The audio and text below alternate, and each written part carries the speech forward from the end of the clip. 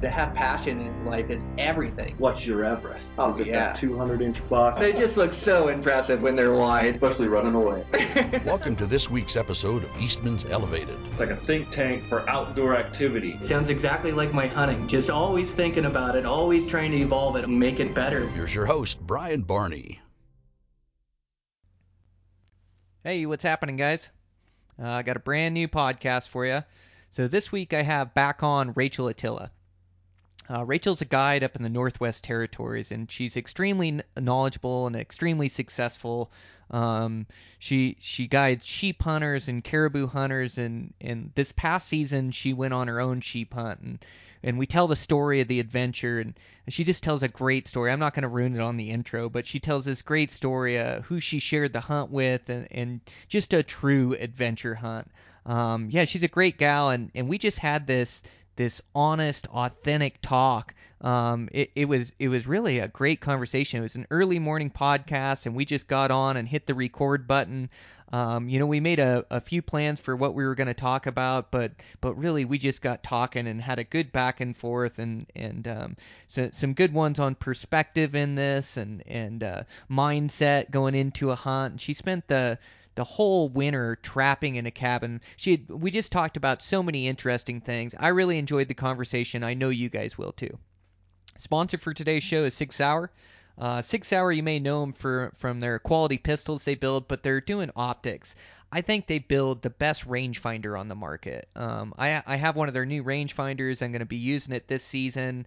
You can get an app for your phone, and you can tie it to your phone. So for rifle hunters, it'll do all the calculations for you and talk back and forth between your phone. Just does some amazing stuff. For a bow hunter, it's also an amazing rangefinder. It's got the angle compensating on it, so it'll tell you, what the distance is you should shoot when you're shooting uphill or downhill. So you don't have to do a bunch of math to figure out where to aim. You just hit the button and have that setting on there, and you know exactly where to shoot. It's also extremely accurate. It has last target priority, which I think is so important for shooting through grass to get that last target. And it's just a real accurate rangefinder. It shoots exactly where it's got a circle for your reticle, or for what you see. You put it inside that circle, you get a range. It's really consistent on light and dark targets. Consistent shooting through the grass. Just a great rangefinder. It's going to make me a better hunter. They also have optics, and so I got their optics. You guys, they are such high quality optics. They stand up to the most expensive brands out there, and they're a third or half the cost. Just great binoculars. I got their 11 by 45s, their Zulu 9s. Just great binoculars. I'm going to take them up to Alaska with me, using their spotting scope as well, and I'm just extremely impressed at the durability, the quality, and just the quality of glass in these things. So really cool optics. Make sure to check them out. Sig Sauer, great company. Thanks for their support on the podcast. And over there at Eastman's, I did just see a promo, $20 for both magazines, Eastman's Hunting Journal, Eastman's Bow Hunting Journal. Great staff articles, how to be a better bow hunter, a better rifle hunter, and just different ways to think of things, and just a great team of staff writers. I always enjoy reading everybody else's article in there. I also enjoy our members section. Or the MRS members research section.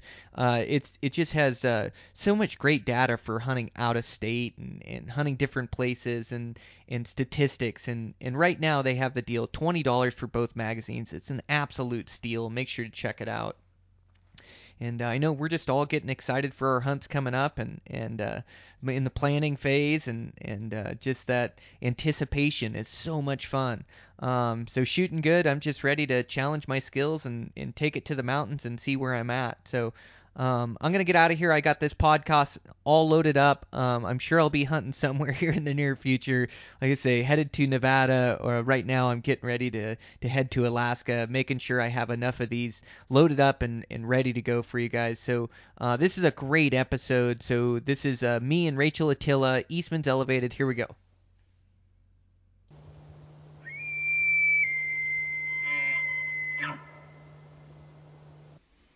Okay, I'm live here with Rachel Attila. We've had Rachel on the podcast before. She's such a hardcore hunter up there in Northwest Territories, so I'm really excited to have you back on the podcast. Thanks, Rachel, for being on. Thank you, Brian, for having me back. It's a year kind of celebration since I think we last talked. Yeah, absolutely. Yeah, I remember last year when we talked, you were getting ready and excited for guide season, and then you also had a ram tag of your own, and you were going to surprise your dad because you guys grew up hunting together and take him on the hunt. How did that all shake out? Oh, that's right. Yeah, no, you know what? It all panned out. We had kind of a crazy, it evolved from inviting my dad to come on the hunt with me as a glorified packer, which was something he'd kind of joked about since I started going back up north and guiding and wrangling, and it was him and his buddies joke as they're like, oh well, she's living our dreams. And when I got to kind of make that a reality for my dad and told him that I was getting to bring him and we got totally outfitted in some new kit, I've never seen my dad speechless. So he's a pretty witty man, and to have him kind of come full circle and just stand there, and he won't admit it, but tears streaming out of his I'm just smiling. That was probably one of the most memorable moments I've got there, standing with my dad. And that was before we even got on the plane to go sheep hunting. Before it even started. Before it even started. But no, it worked out really well. We ended up going up into the territories a few days early. I had Adam Foss and a few of his close friends and a good friend of ours, Ben Christian. Cut that piece out. Ben Christian. I got two different notes going on mine too. Brad, right? Yeah. Don't tell Brad. It's early in the morning. Yeah, we haven't had enough coffee yet, so you get a pass. Put the coffee in. Yeah. That's right.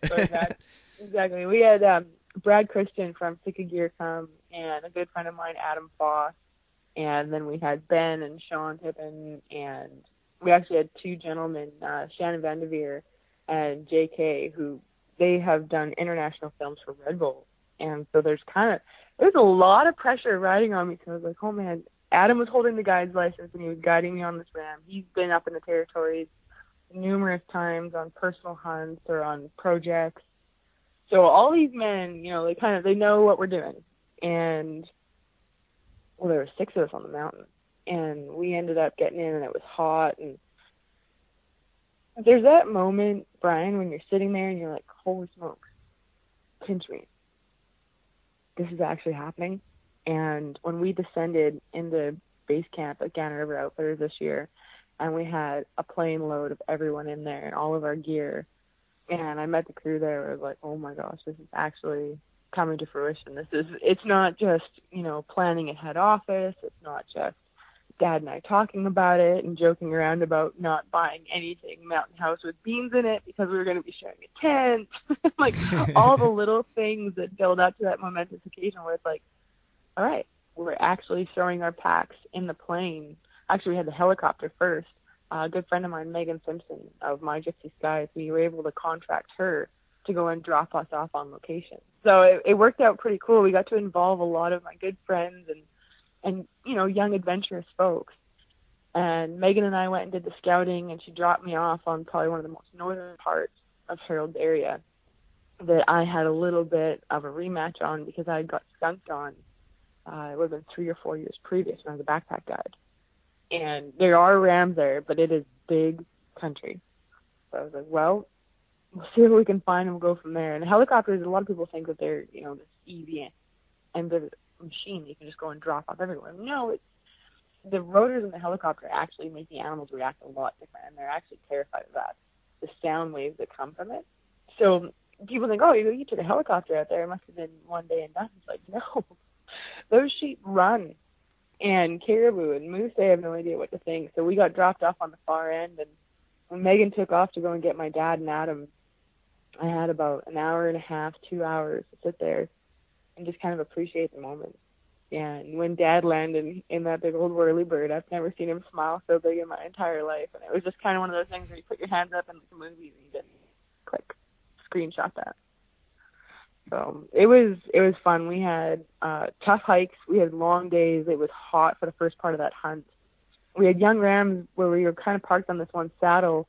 The two gentlemen, JK and Shannon, did a bunch of filming with us beforehand, before the season even opened. And then opening morning, we actually had Brad come in and fly. So we had to wait another 12 hours before we could hunt.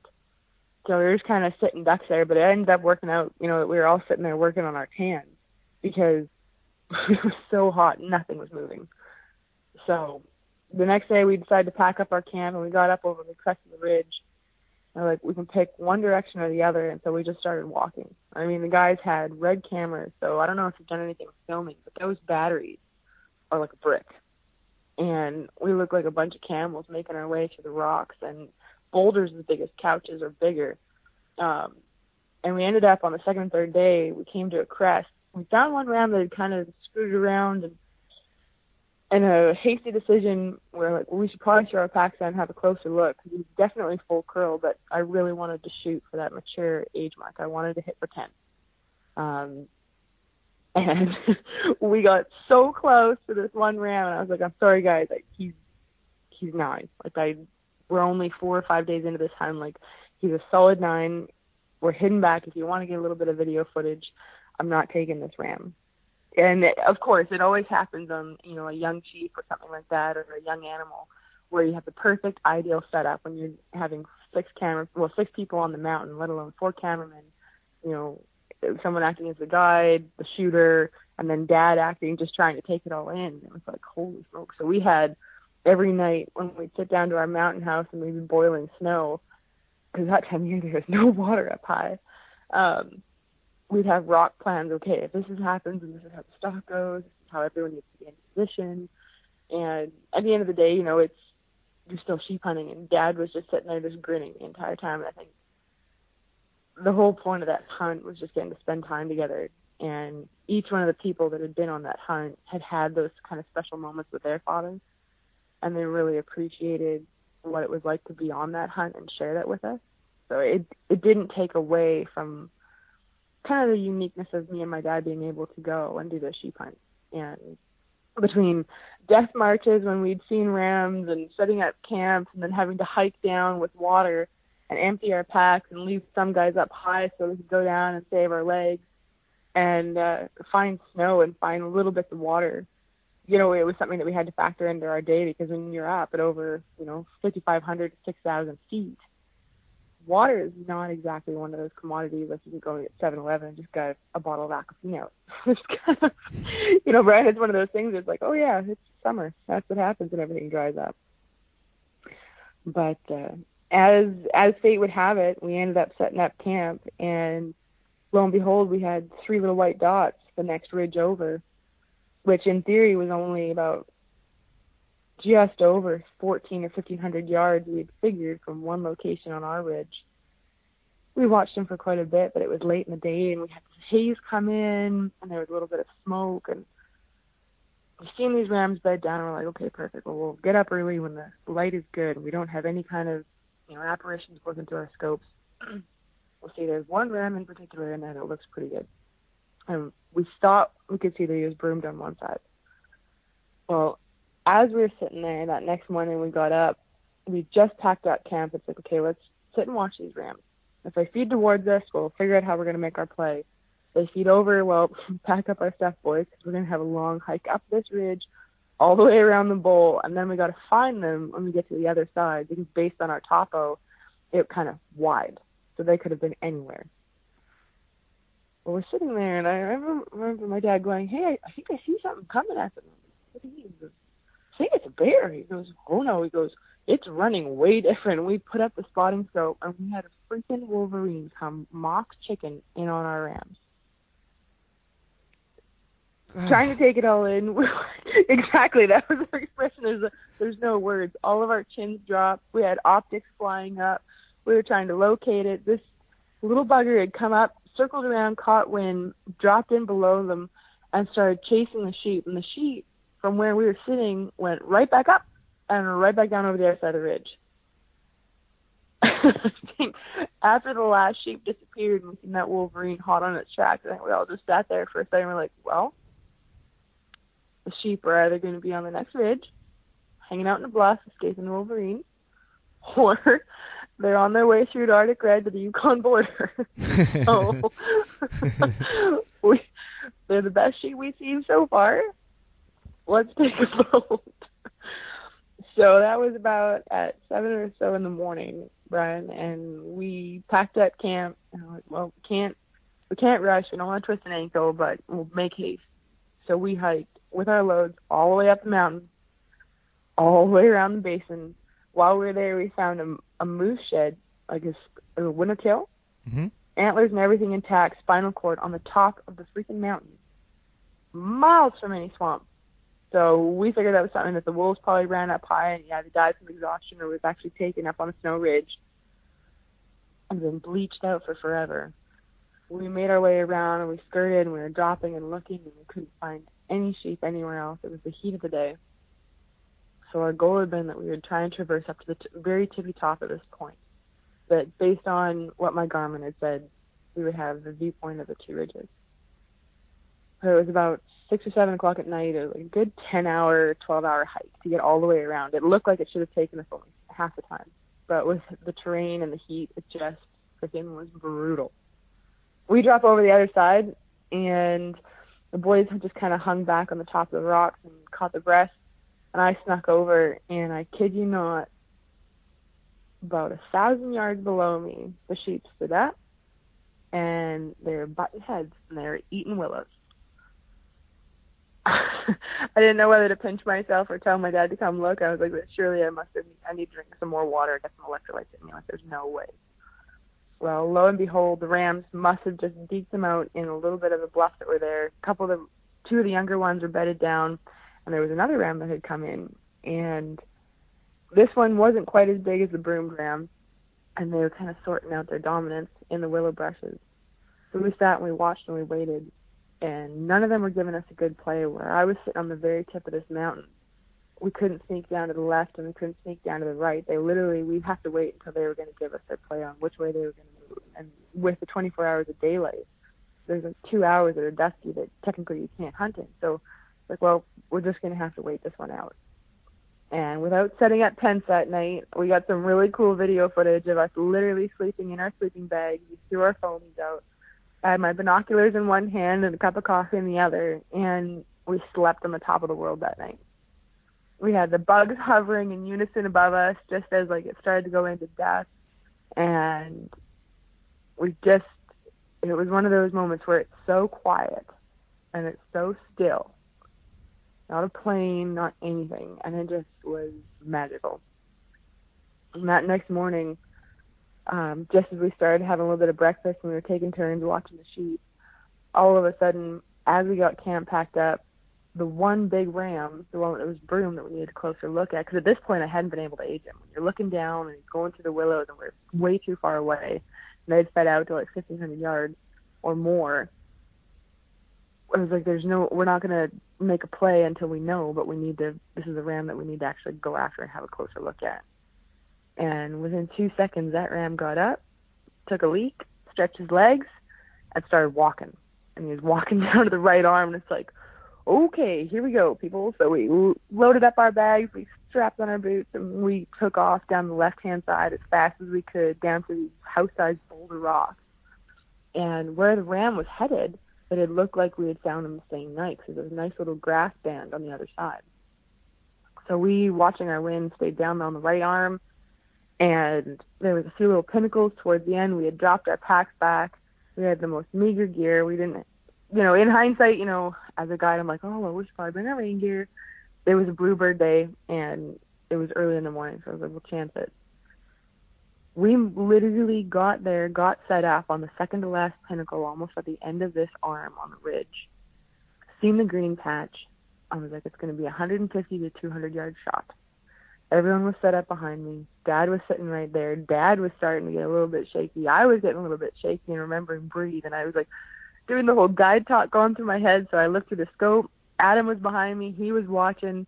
I remember opening up the scope and I was looking. I, made sure there's nothing in the chamber. I did a dry fire. I was like, okay, what? I'm golden. It's going to be good.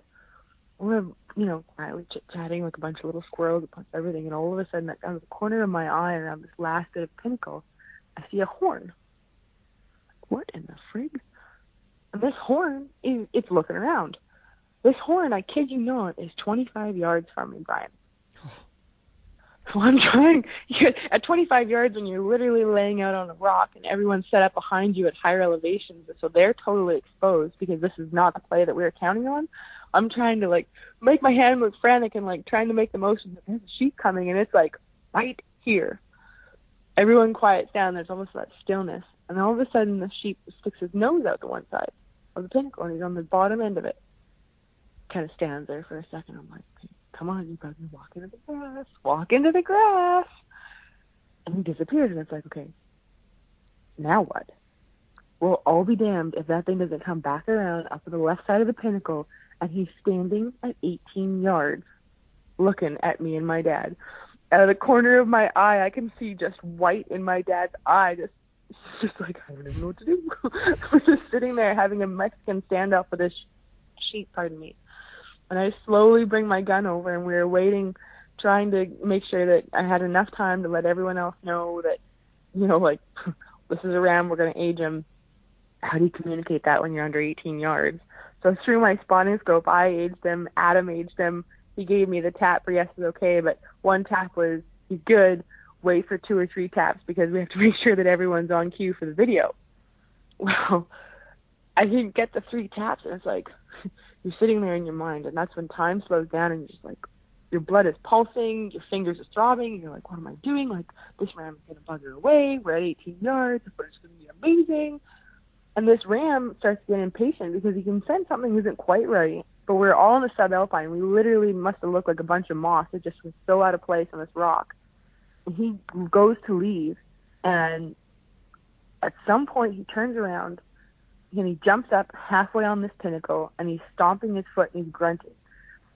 And I'm waiting for that tap, and I start whispering to Adam. I'm like, are we good? Like, are we real good? Because he's going to leave. Adam, are we good? And that moment where you're like, it's not going to happen. He jumps up onto the very top of the pinnacle, and at 22 yards, I get the 3-finger tap. And I remember watching through my scope, that animal going down. I remember unloading. I remember being my rifle safe, and then I remember just shaking and holding my dad. And I held it together until I was able to pull the trigger, and then as I pulled the trigger, like, I'm gonna get emotional here. All the guides that I couldn't. All the sheep I've killed with hunters, you know, the hunters that we've stayed friends, the people that I've met throughout the way, you know, their first sheep, their 20th sheep, like. I feel like all those sheep just passed before my eyes as I pulled the trigger on my very own ram, and it was super surreal, and I couldn't talk, I couldn't breathe, there was a lot of emotion, there were tears, I think there were words at some point, yeah, he one shot, and he came right off, and it was the quickest retrieval we've ever had, to walk 10 paces down to where he fell off the pinnacle. But no, I don't think I've ever had quite a hunting experience that meant so much and came full circle and so close and so intimate almost, and with so many people. It was crazy, Brian. Absolutely crazy. Oh, how intense. Boy, you got the full experience. How cool, Rachel. Like, yeah, everything from start to finish, you touched on so many good points, and I can almost, as you're telling that story, put myself there. But, yeah, that anticipation before a hunt where you're really looking forward to it and you're doing all the planning and getting everything together and where you're going to go and where you're going to track. And you're right, it's almost surreal once you finally know you're going. It's the day you're going to go hunting, and then being able to share that experience and anticipation, you know, with your dad and with a great group of friends. And I can't believe you had a red camera on there. That is wild. Like, for the photo guys, that's the ultimate. No kidding, huh? Oh man, yeah, they're doing a pretty cool film that I think should be coming out later this year. For Sitka. It was pretty under wraps when we were doing it, but they can kind of start talking about it now. But yeah, we have a whole new I at least have a whole new appreciation for. I used to film for Jim Shockey, and the batteries were nowhere near that size. He had to carry a lot of them, but I never did a sheep hunt with him. So my appreciation for videographers, man alive, we were trying to share the load, but as we were coming down, Dad and I ended up taking the brunt of the sheep, obviously, and there was no way anyone else was packing my horns off the mountain. And it was so hot, Brian, that we had to wait. We found a cool bit of shade right beside where we had taken the ram. We got our photos. We butchered up the sheep and laid it on rocks in the shade just so that the meat wouldn't spoil, and it kind of got a nice little crust on it. Because, like, for filming too, they wanted to be able to get, the nice shot as we walked down, and for personal, survivalness. It was so hot that day that it's like we're going to kill ourselves trying to walk off this mountain in the dead of the heat. It must have been pushing 30 degrees Celsius. So that walk off the mountain that night, and then cooking tenderloins. We had some flat rocks we had found, and you make like a little hibachi grill. And Adam Foss actually, guide tip of the year, they have little olive oil packets you can get in the States.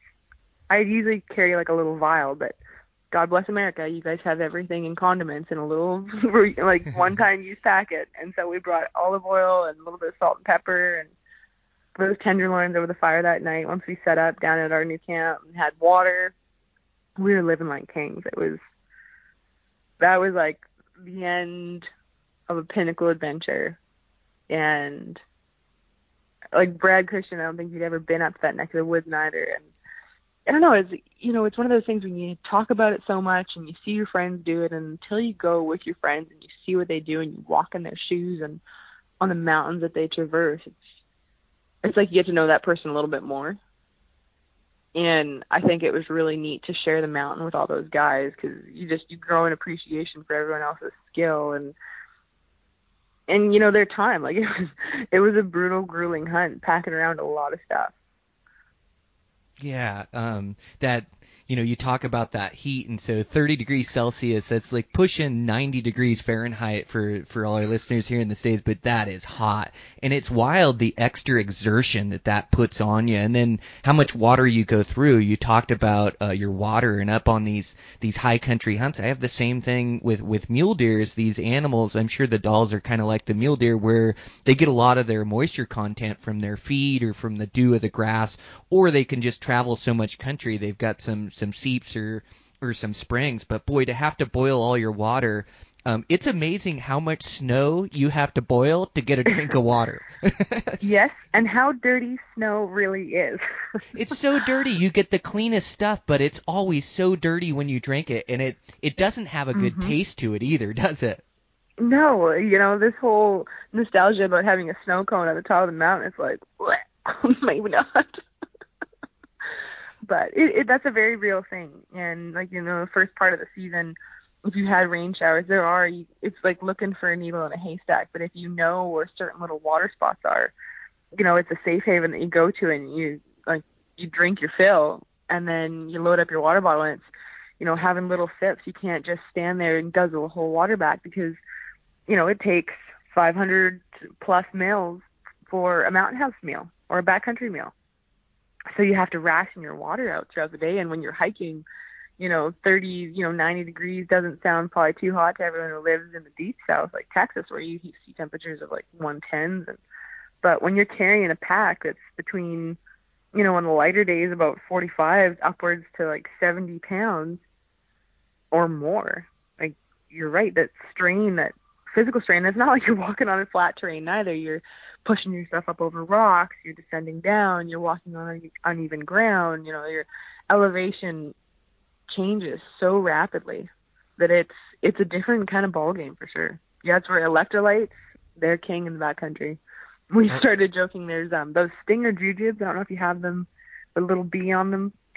My dad jokingly said he will hike for jujubes, and they had brought up a bunch of them, and they're a great, light, tasty little calorie snack with electrolytes in them that they jokingly that kept us going the whole hunt. So. Oh, that's wild. Yeah, the exertion level too, like you say, hiking around in that above tree line, that high country alpine environment. I mean, it's mountaineering, but it's mountaineering, and you don't just have to get to the top and then climb back down. Like, you have to get to the top of the one and then the next one and live up there and survive up there to be able to give your chance at a sheep or a mule deer, whatever the case is. But that trekking around, it's you also talked about taking in the experience and enjoying it. Like, you're working so hard and sweating so much, and you're trying to find these rams, and you're so immersed in the challenge that sometimes you're right, like that quietness you talked about.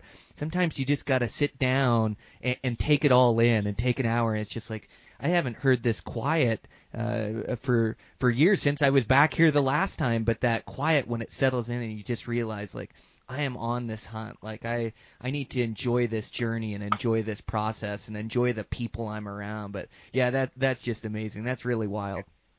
No, thank you. No, and I think that's, there's that famous saying from Jack O'Connor: sheep hunters are romantics. And I think anyone who spends any kind of great deal of time in the backcountry, there's almost like a reset button you hit.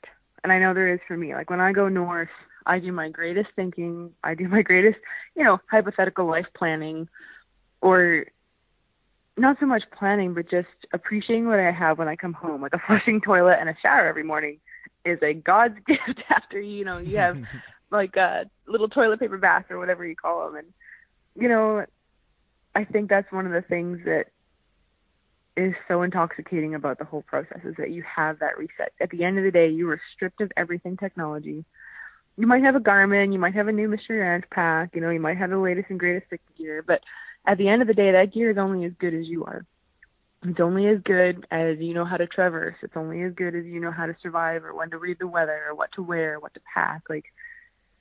And I think that is almost the empowering side of those kind of extreme hunts, is that you can go and do it. And I think that's one big thing that for people that are getting into mountain hunts, it's a challenge. And until you get there and you experience it, and you either made a few mistakes or had a few victories, it's that personal self-confidence. It's like, oh man, I went and did that.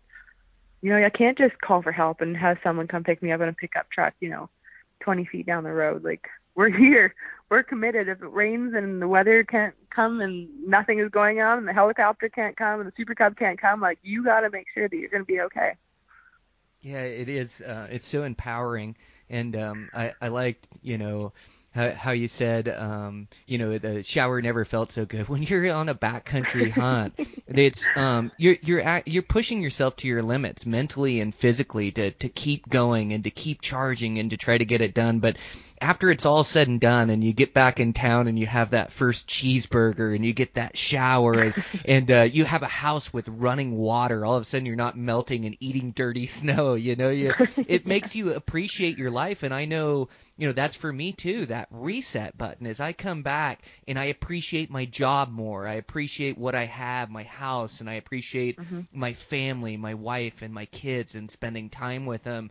And that reset button, you can't make yourself do it just when you're in the grind of work and life, or at least it's more difficult. But when you're in the mountains and you get to enjoy what you really love to do, it gives you an appreciation for all that. And it seems like you come back and you charge life better. You charge at your job to do the best job you can. You charge at your family to make sure you're spending that quality time, where during the year you get a little complacent on that stuff. But that reset button, those us as humans, we're just meant to be challenged, and we found, we're lucky where we have this passion of this backcountry hunting that we love to do, and when you spend time doing it, yeah, it resets your soul, it resets your life, and you come back and you work harder at things and appreciate things more. So I'm right with you. Those mountain hunts just mean the world to me, and that's why you train all year and you get ready for those things, and then when you're on them, you give it your absolute all. So in the off season, when you look back on it, whether you were successful or whether you failed, you gave it everything you had in there. Yeah, and as I'm stumbling through my words here, it was actually, a lot of it too is very metaphoric, when you're climbing a mountain and climbing a mountain through life. And what a lot of people don't know, and they will know now, is, people in their personal life have ups and downs. And the night before I flew in with my dad, I had found out that I had been in a very toxic relationship. So, all the girls who were listening or everything like that, or the guys who have been there, like, there's that whole other side of going to the mountains that's also hard on a person when you talk about the mental and the physical side, is leaving that family that you love, or leaving relationships. Because you have this love affair with the mountains, but I had found out that I had been in a very bad relationship and my ex-boyfriend had been cheating on me. And so imagine going there and like having not good settle at home and then going to the mountains and having a full season to decompress. And when you're climbing that mountain, you're trying to put aside everything that's going on at home. And then going back, you know, into something that you love, and climbing that mountain means something that much more because, you know, we've all been there. You know, it's not something that people like to talk about, but it's the dirty side of life where, you know, people are unfaithful or something happens and you have to cowboy up and move on, right? You know, we lose our jobs and you got to put a smile on your face and you got to go home and say, well, I'll try and find another one tomorrow. Like, I think for me this season, it made me come at things a little bit differently because I had been just kind of taken aside with everything that had happened in my life, and what existed was right then and now. And over like the thought process of literally climbing that mountain and having like a million things running through my mind, you know, and having my dad there and, you know, the whole emotional aspect of it, we had really big talks on the mountain about life and what's important. And I know, like, you and I were talking, Brian, before we jumped on the call, like, there's almost this vibe too where we get caught up with the Joneses and you're trying to do too much and you're trying to, you know, figure out where you need to be and, you know, do I do this or do I have to have this in my career to be successful? And at the end of the day, when we were on that hunt and then throughout the rest of my season, having that humbling experience of not having everything how I thought it should be, it kind of taught me to go, you know what's important in my life? What am I actually working towards? Is it because I want to own an outfit that I think I need to do a podcast, that I think I need to do this, or is that a pressure I'm putting on myself, you know, just trying to be relevant in the industry? And it's like, no, I really do enjoy this, and I was doing it a long time ago. And I know you and I are talking about this. It's like, how do you find that balance in life?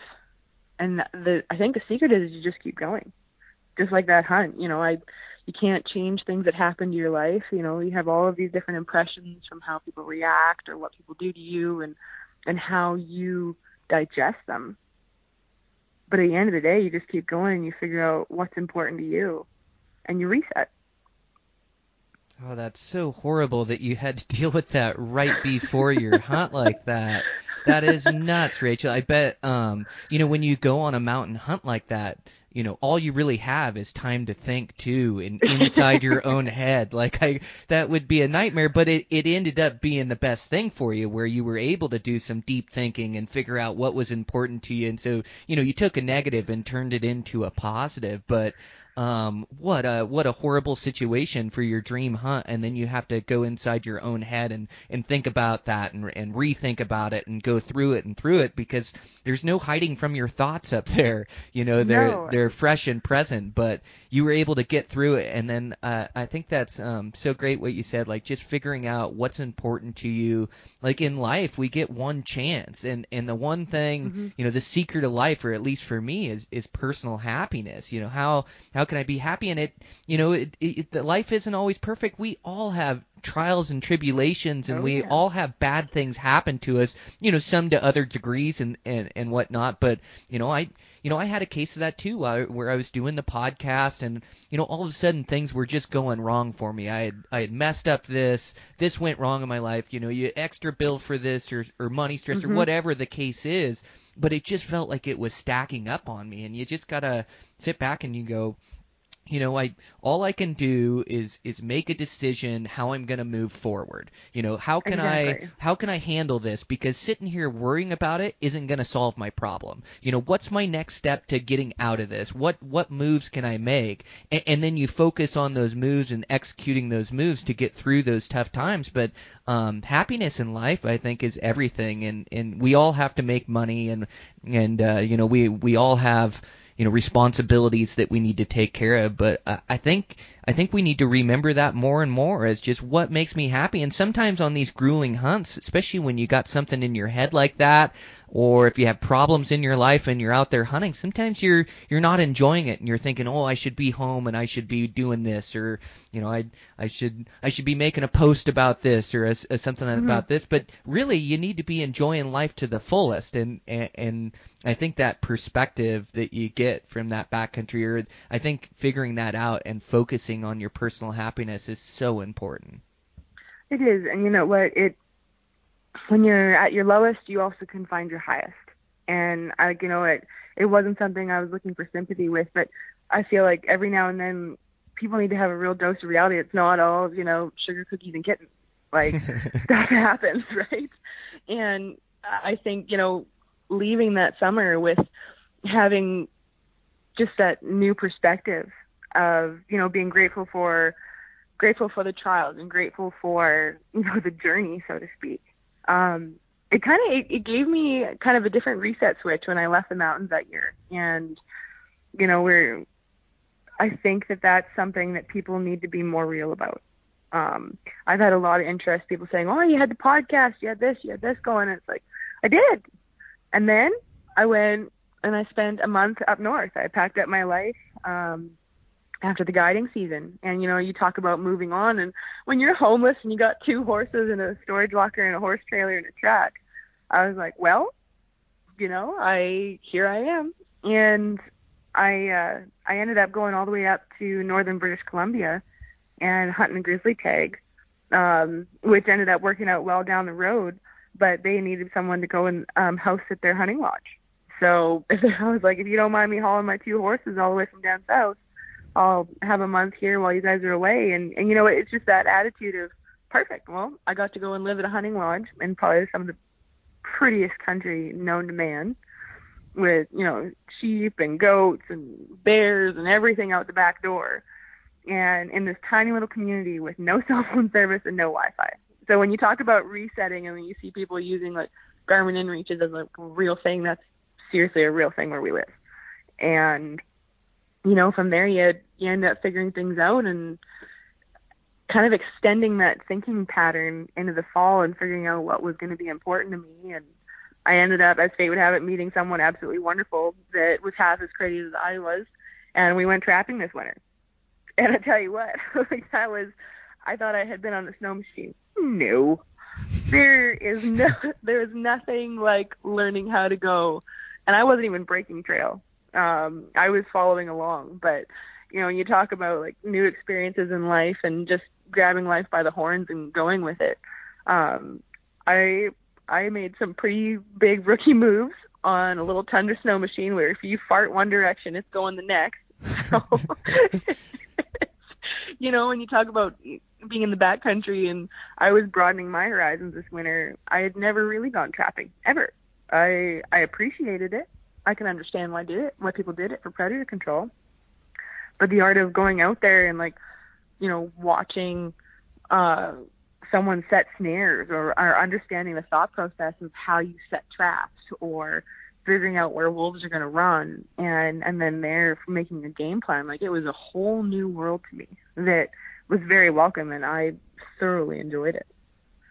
So it comes full circle, right? Everything happens for a reason, and like you say, it's going with it and it's experiencing it. And the best part was I got to spend more time in the backcountry this winter, out of cell phone service, out of Wi-Fi.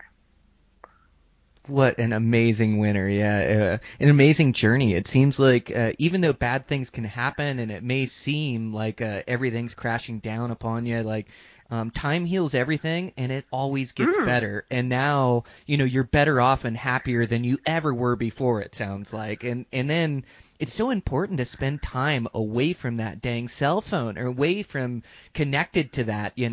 For me, I'm really good about turning that thing off and not looking at it and not checking at it. I need a break from that thing. And so for me, getting away from it is extremely important. And it's a new challenge in today's day and age. And, it used to be, guys would leave their cell phones or wouldn't turn them on where they're hunting. And I see nowadays guys are on their phones all the time while they're hunting. I just, I have a hard time doing that. I have to disconnect, but what a great winter to disconnect and really tap into who you really are and what makes you happy, being away from all of the social media, being away from the podcast and away from society, just focused on you and your own life. That's just amazing. And those snow machines too.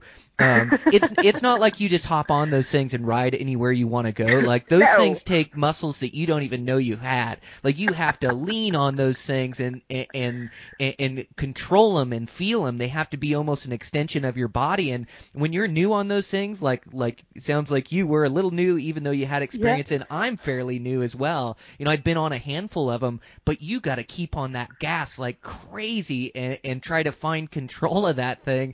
And then when you're a bad snowmobiler like me, I'm stuck all the time. And once you get stuck, then you've just signed yourself up for a half an hour or more of work at trying to dig that thing out to get going again. And you think, okay, I'm never letting off that throttle again. But I bet that was a learning experience.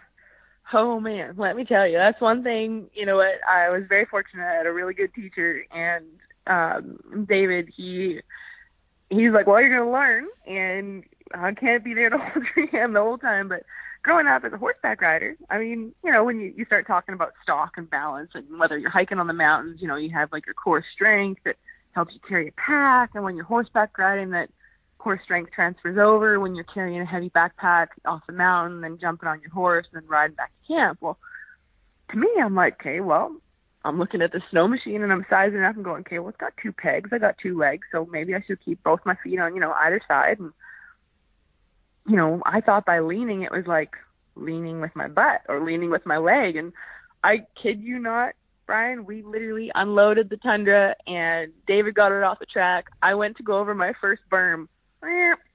Sideways, right in the powder intercepted. And he's like, well, how are you going to figure this one out? I'm a little bit stubborn on most days. And I was like, okay, well, how? And he's like, well, think about it. And, I did pretty good. And we were going through powder because we hadn't had one of the plow outs cut out. And so we had to traverse through this brand new fresh powder that was 2 or 3 feet deep.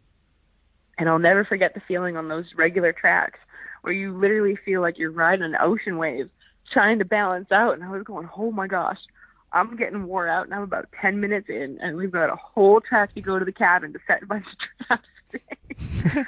And like you said, it's a whole nother beast. But, you open yourself up to that interpretation of, okay, well, I'm going to try this. I'm probably not going to be very good at it. But, it's one of those things that if you don't try, you don't go. So, and it's kind of neat, from there being able to expand. He did really well this year, trap 1 section, and for everyone out there, he pretty much got, I think it was like 7 or 8 wolves I think he got in that one area. And I ended up skinning them all, and I have a whole new appreciation for skinning. Wolves that, you keep frozen and then you thaw out systematically. Anyone who's going to do it, Bed Bath & Beyond peppermint candle.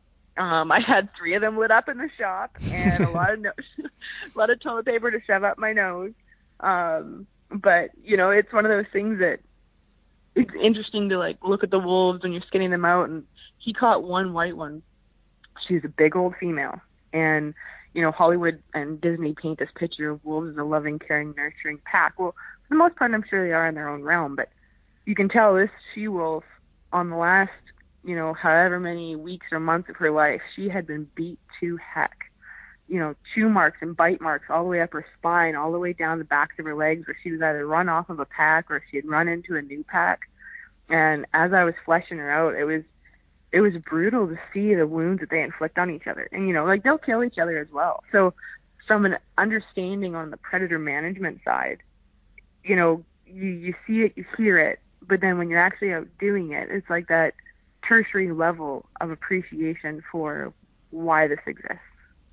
And it'll be exciting. I think he's going to be trapping 3 lines this winter, and where we're based out of, we're just going to make a habit of going up every 2 weeks once things are set, because it's a kind of a fortnight thing that you do have to check for your snares. If you're doing leg holds, it's every 72 hours. And, it's very old, dying art as a practice of doing trapping and doing it right. Yeah, that's what a great learning experience, and humans are built like taking yourself out of your comfort level is a good thing, and I need to remember that too. I get so comfortable in hunting and bow hunting, and I paid my dues, and I have the knowledge, and not that I'm the best out there, but I know what I'm doing and have confidence in my skills to go to any different habitat or place and to try to figure it out and immerse myself in the hunt. But taking yourself out of that comfort level is a good thing. Like, I just got back from Hawaii, and doing spear diving is way outside my comfort level, and those Hawaiians have been doing it since they were babies. But for me to, and I've got good lungs, I run all the time, I'm at sea level, I can hold my breath, but I get out there and, I'm lost. I don't know, I'm definitely outside my comfort level. I'm looking around and I think Jaws is coming around every corner, and then I've got there's monsters out there in the oceans, and I've been around grizzly bears and I'm comfortable, but I haven't been around tiger sharks or white sharks, in that, it's almost like inside my own head. And those guys, they're so comfortable and have done it so much, it doesn't even bother them. But not only that, but just the skills of trying to breathe through a straw and get your air as you're floating around, and waves crashing over you, and then you've got to blow out your snorkel, you're breathing seawater. I drank more seawater than I think a man's supposed to.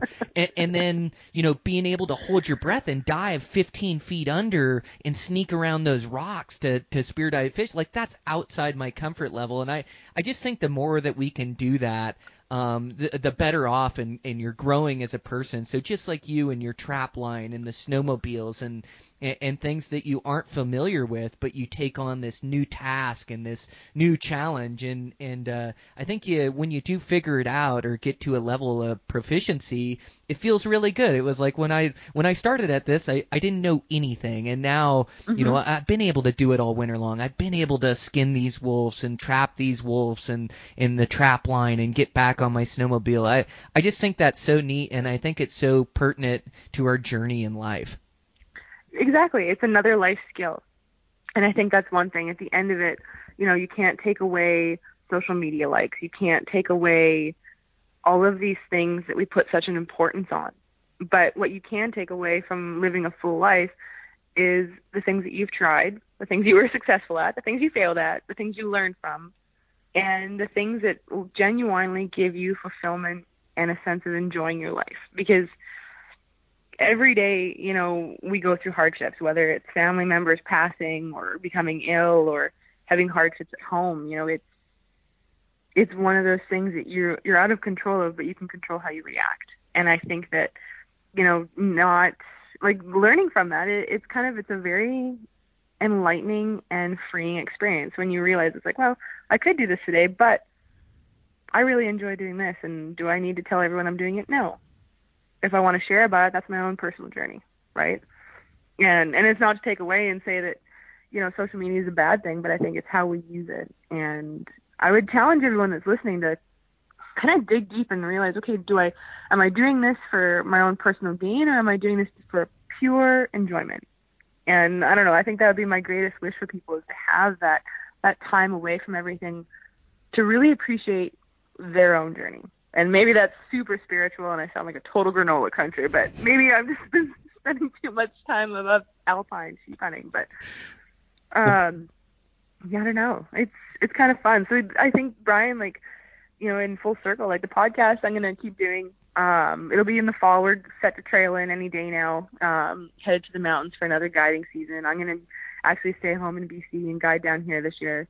And when I get out in the fall and I've got cell phone service, Wi-Fi, and a home to come home to, I feel like I'm sitting here drinking coffee out of my own mug that's been in storage for 10 years, which also, I will note, has a bison on it, and it's handcrafted, and it got me good luck. I drew a bison tag with our group friend this year. So, sorry for all of you guys in BC that drew LEHs, or they didn't.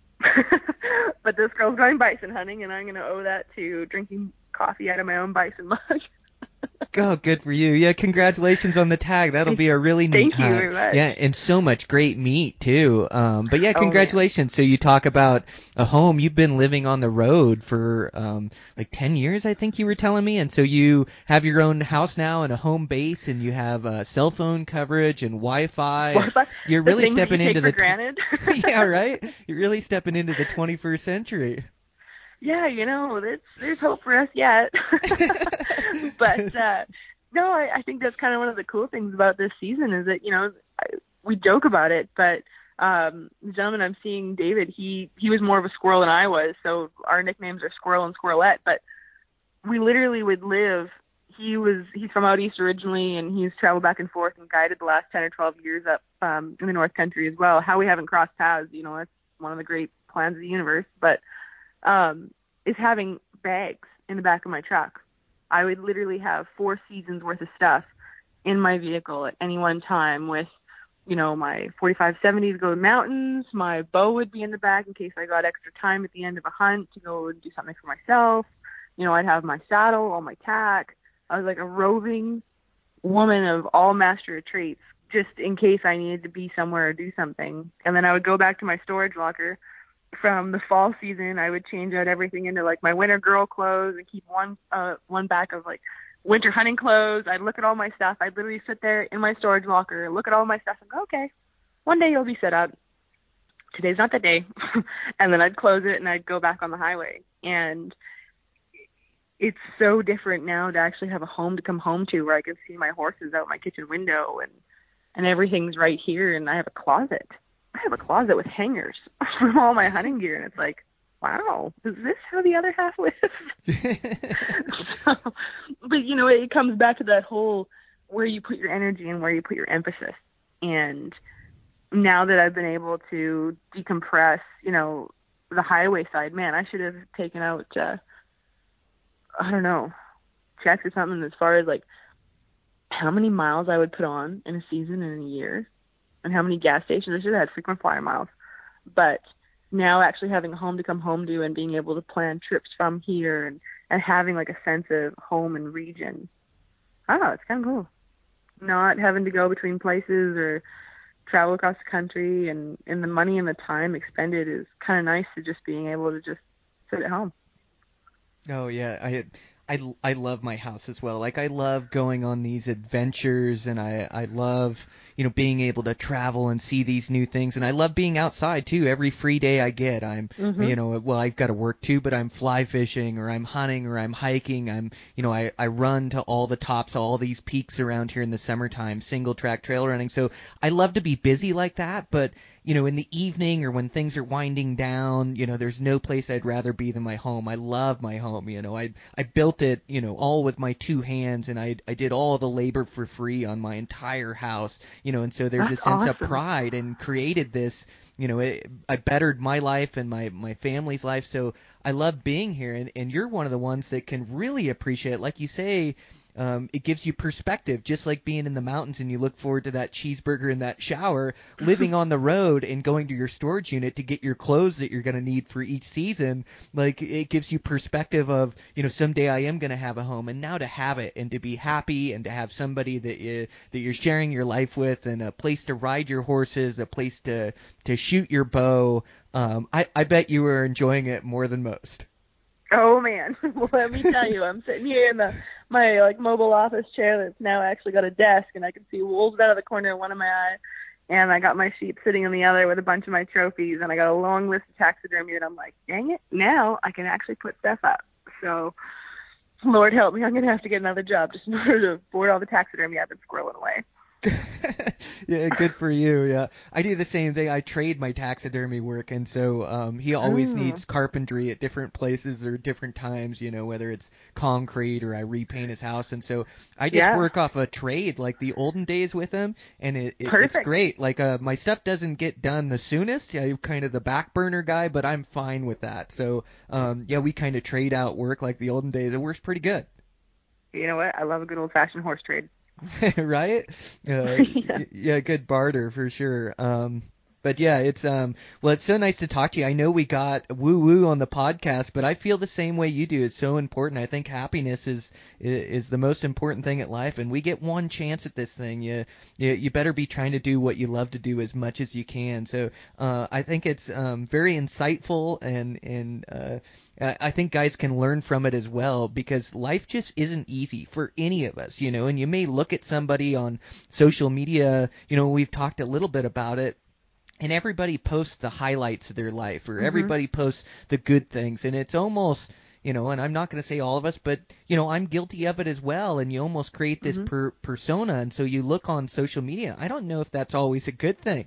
You look at these people and you start comparing yourself or comparing your life, or feeling like they have it better than you do, but really life's about enjoying what you have and the opportunities you have. And I'm never going to be wealthy. I'm never going to be able to, I say never, but I'm probably not going to be able to travel to some of these places that take a bunch of money. I get to do these do-it-yourself adventures, the self-planning. A lot of them are lower 48. I also get to go to Alaska and Hawaii, but I have it so good. Just even doing those, like, you got to appreciate what you have in life, and being a blue collar bow hunter and being able to spend all these days in the wilderness. I'm the luckiest guy alive. And I have to see that and appreciate that. And I just think it's important that we get that time to reflect on our lives, figure out what's really important, and then make moves towards being happy. So I really enjoyed the conversation, Rachel, and I really appreciate you for being so honest and authentic and sharing it with us, because I do think guys learn from it. No, thank you. I mean, you know what? And like you said, I think it's literally it's learning to celebrate things that not always aren't highlights. Or that was really good English. It's learning to celebrate, that we've got ups and downs in life and seasons. And as long as we're doing things because we truly resonate and we are passionate about, whether it's hunting or packing into the backcountry or just getting out there, I think that's what it's all about. And at the end of the day, no post, no nothing is going to compare to the experience of actually being out there. And so I think if we remember that in our day-to-day life and figure out what's important to us, you can't lose. There's no losing as long as you're happy at the end of the day and you work through your problems and you work through your greatest highs as well. That's, to me, that's a secret. Shh, don't tell anyone. That is the secret to life. I love it. Well, yeah, thanks again for sharing. Good luck to you on the bison hunt this year and getting some good meat. And it sounds like you're going to be trapping this next winter. And sounds like you've got things figured out, Rachel. And I'm really happy for you and happy the way things are going for you. Hey, thank you very much, Brian. It's always a pleasure. Okay, and so make sure you check her out. She does have social media and makes great posts. Your photography is amazing. And then, also make sure to check out that podcast that you're going to be doing this fall. And you started it last year, and then you're going to be continuing it this year now that you have Wi-Fi signal and a place to do it. So I'm excited for you to keep going with that journey as well. And, keep happy. Thanks again, Rachel. Thank you, man. Take care. Okay. All right, guys, that's a wrap. Just a real great, authentic conversation. I just, you can make all the plans in the world, but it's really nice to get on a podcast and just talk back and forth and let the conversation go wherever it leads. And Rachel is just she's just a really tough girl, and she's a great guide. And I just can't imagine the extra obstacles that you got to challenge when you're a female guide. But she does it, and guiding guys on their dream hunts for sheep and for caribou. And then her own sheep story was just amazing, sharing that with her dad and her friends, and and then harvesting a really nice ram is so cool. But yeah, just a really great conversation, and I'm really glad I've gotten to meet and to know Rachel. She's just really authentic, and I like that. Thanks to her for being on the podcast. And sponsor for today's show is Sig Sauer. So Sig Sauer, you may know them from their high quality pistols, but they're also making optics. I love that rangefinder, you guys. That's I think that's the best rangefinder I've ever used. Well, I know it is. It's it's just so accurate. It does angles. I love what it offers for the rifle hunter. It's small. It's great glass in it, and then their binoculars I'm extremely impressed with. They're just so crisp and clear. They stand up to all the most expensive glass out there, but they're reasonably priced and super high quality. I also really like their spotting scope. I have their 15 to 45 power by 65 millimeter objective lens, a good weight, built to be durable, and then again just extremely good glass in it. So I'm really impressed at what SIG's putting out there. Can't wait to use it this season. And with that, yeah, make sure to check out that promo deal at Eastman's, $20 for both magazines. All just getting ready for our hunts. I'm not sure the next time we'll get together here, but we're all keeping in touch all the time. They're lining up great podcasts, some great guests coming up, and just great authentic hunting conversations. And I'm just ready to get this season rolling, and I really want to be diligent about getting good recordings while I'm on the hunt. I just love that information when it's fresh, when you have these revelations when you're hunting and you solve the puzzle and you're successful, or you look at things from a different angle. And I'm really going to take good notes this year, is all those things really are fleeting as more time goes on. So I just want to be hitting off all cylinders and hunting effectively, and then I want to share it with you guys to help you guys get better and become more successful in the hills. And so coming up, we got some great podcasts. And with that, I better get my stuff ready to go. I'm getting out of here, getting to Alaska and then Nevada. Little time in between, but I want to make sure I've got podcasts loaded up and ready for you guys. And these are some great conversations. Want to thank Rachel again for being on, and keep working hard towards your goals, you guys. If it isn't season yet, it's coming quick. And be the best shot you can be, as in good a shape as you can be, and then go hard and fire off all cylinders on the hunt. So thanks, guys, for all the support. Check in with you next week.